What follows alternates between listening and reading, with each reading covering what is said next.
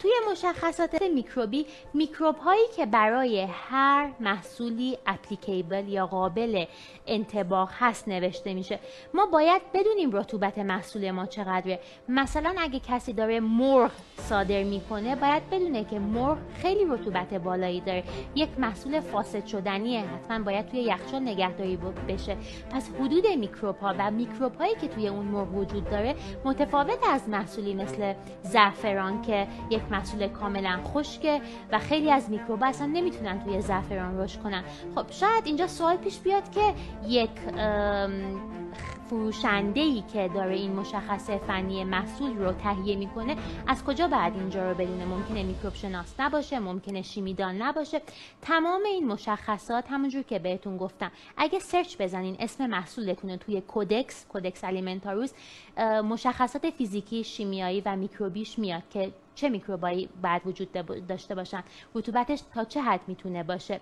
همچنین ما ایرگولیشن یا استانداردهای اتحادیه اروپا رو هم داریم که تماما اومده ریز به ریز دیتابیس یا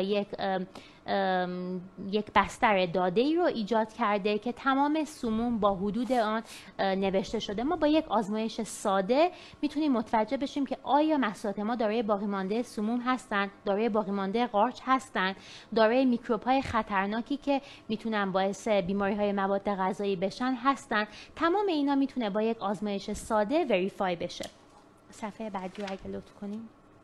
یکی از مواردی که خیلی مهمه و همیشه محصول ما رو اسپسیفیک میکنه نوتریشنال اینفورمیشن یا جدول ارزش غذایی اون محصوله.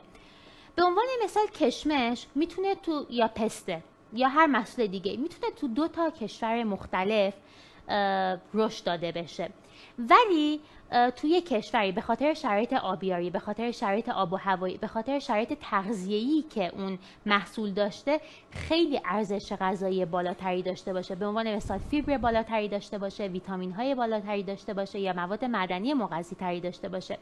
این میتونه یک پوینت مثبت برای اون سازمانی که این مشخصه محصول رو تهیه کرده باشه.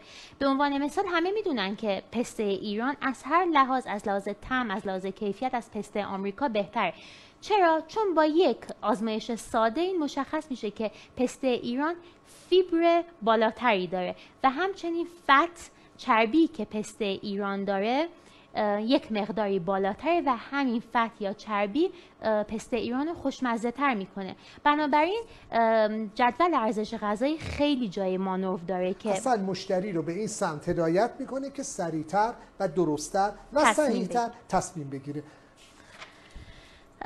و اینکه حالا در چه شرایطی، صفحه بعدی رو لطف بکنید، اینکه کالا رو به چه نحوی بتونیم ماندگارتر بکنیم، اینکه در چه شرایطی ما میتونیم کالا رو ماندگارتر بکنیم. خب بعضی از کالاها نیازمند ضد عفونی هستن. کالاهایی مثل کشمش برای اینکه ممکنه آفت بذارن میتونن فامیگیت یا ضد عفونی بشن با مواد مختلفی مثل گاز فسفین، یا اگه محصولات ارگانیک هستن خب با گازهای CO2 یا O2 میتونن فامیگیت بشن.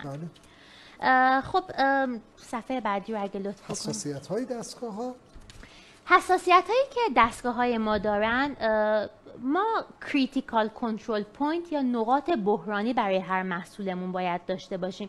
اینکه بدونیم چه چیزایی امنیت مواد غذایی ما رو ممکنه به خطر بندازه.